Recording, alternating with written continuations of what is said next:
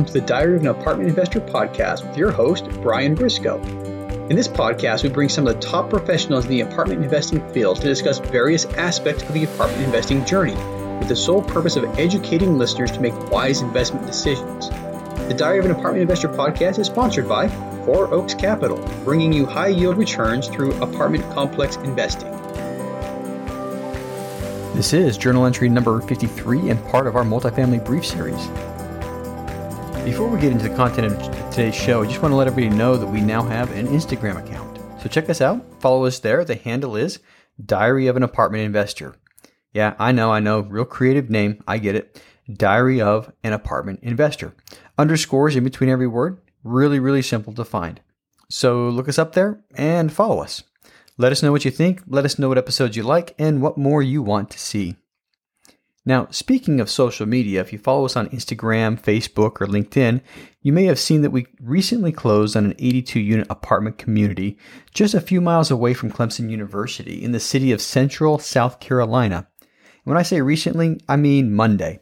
This episode is going to air on November 4th, which is a Wednesday. It was Monday, November 2nd that we closed on the property. So today I thought I'd talk a little bit about this deal. Now, maybe in the coming weeks, I'll bring our acquisitions manager on the show to do a deep dive into the deal. If you'd like to hear something like that, drop us a line on our Instagram account. So let me tell you first about the broker that brought us this deal. About 2 years ago, as I was beginning my journey into multifamily real estate, I decided to take a huge leap of faith. I took a week off of work, jumped in my car, and drove 8 hours from DC to South Carolina to tour as many properties and meet as many brokers as I could in a single week. The week prior to the trip, I did countless Google searches for commercial brokers that specialize in multifamily and cold called every single one of them. Now, the broker that brought us the Clemson deal was one of those brokers that I cold called. I called and I asked if I could buy him coffee or lunch. He politely declined and said, "I get about 20 calls like this every week from people who want to get into the multifamily space. If I met with every single one of them for coffee or lunch, I wouldn't have time left to focus on the activities that bring me the highest returns." Now, he also explained that he doesn't focus on buyers, but instead he focuses on building relationships with owners, because owners will eventually sell the properties, and owners are typically buyers as well. Now, analyzing the power of what he said, well, that's a lesson for a different day.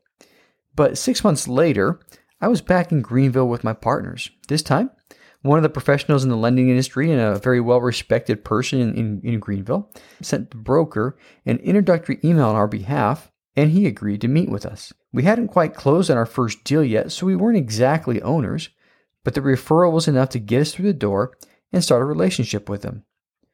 So now let's talk a little bit about this property we closed on.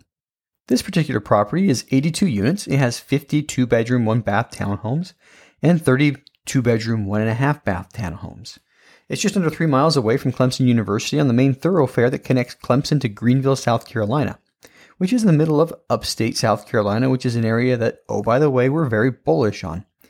Now, Clemson University by itself is growing and is forecasted to continue to grow by 2% every year over the next 10 years. Now, the previous owner had purchased this property with the intent to bulldoze it and build Class A student housing on the lot. However, shortly after they purchased it, the county put a moratorium on new development due to the insufficiency of the area's utility system. The owners held the property for a few years, and when it was clear they wouldn't be able to develop, they decided to sell, which benefited us greatly.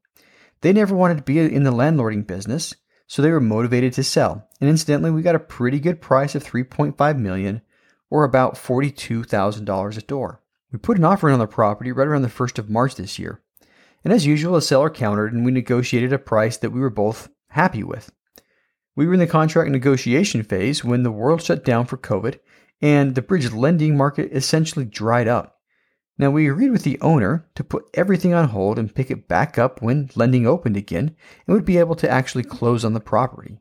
So when the lending markets opened back up again, we re-engaged with the seller and picked up right where we left off.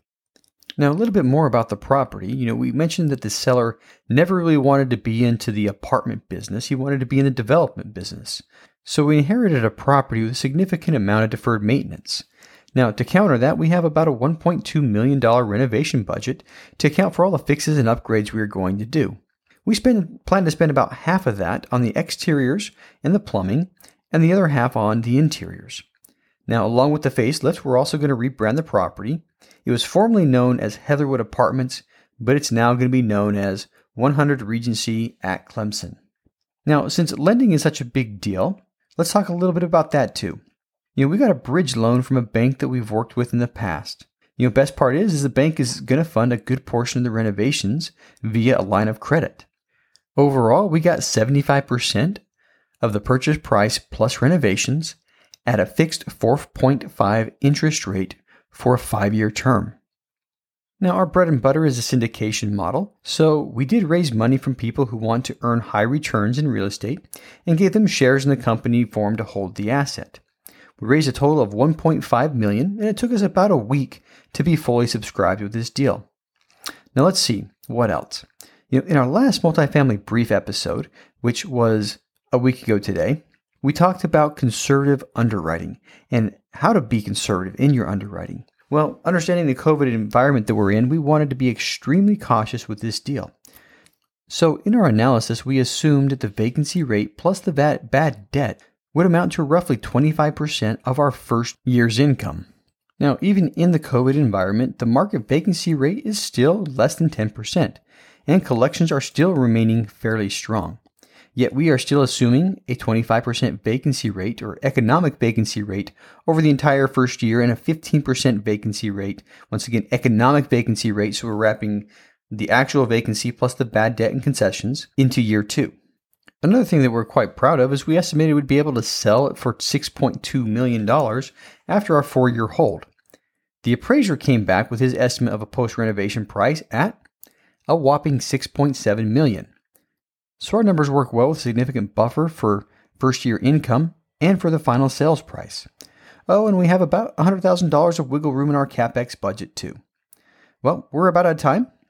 After all, these are the multifamily briefs and not the multifamily longs. So we'll wrap up the episode with this, and stay tuned Friday for our next Ask the Expert episode, where we bring one of our mentors, Drew Whitson, and aspiring investor Joe Belady on the line with us. Hey everybody, before we go today, I just wanted to bring your attention to a free ebook that we have on our website, available to everybody. The website is fouroakscapital.com, and what this free ebook is it's a comparison between investing in multifamily and investing in the stock market. It shows you actual returns had you put $100,000 into the stock market 20 years ago compared to the typical multifamily syndication investment. And I'm not going to give away the punchline here, but you're going to be surprised at the results. Ever wonder how to explain this to other people who are on the fence on investing, or if you're on the fence on investing yourself? Okay, this is the perfect ebook for you. It should be right at the top when you go to the website. Download it. It's free. Look it over. Share it with your friends. Anyway, that's it for today, and I hope you enjoyed the show.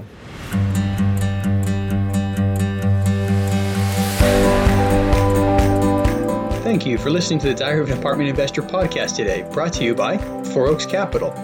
If you'd like to know more about how to invest in apartment buildings or want to be a guest in our show, visit our website at fouroakscapital.com/podcast or email us directly. If you're still listening, you obviously like the show, so pull out your phone, tap subscribe, and leave us a 5-star rating on your favorite podcast app. And we'll see you again next week.